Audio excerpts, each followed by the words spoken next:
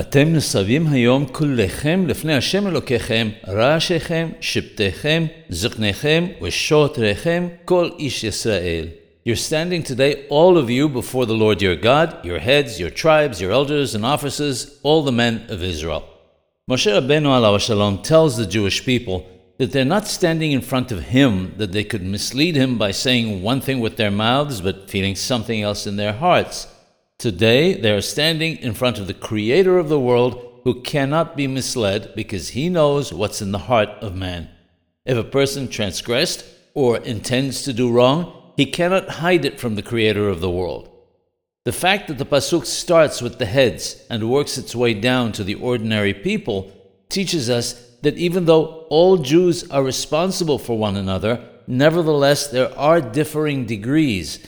The more senior the person, the greater the responsibility because he has the ability to stop a person from doing wrong. Ordinary men do not have the same ability. The greatest responsibility rests on the shoulders of the parents because they have the greatest influence over the paths of their children.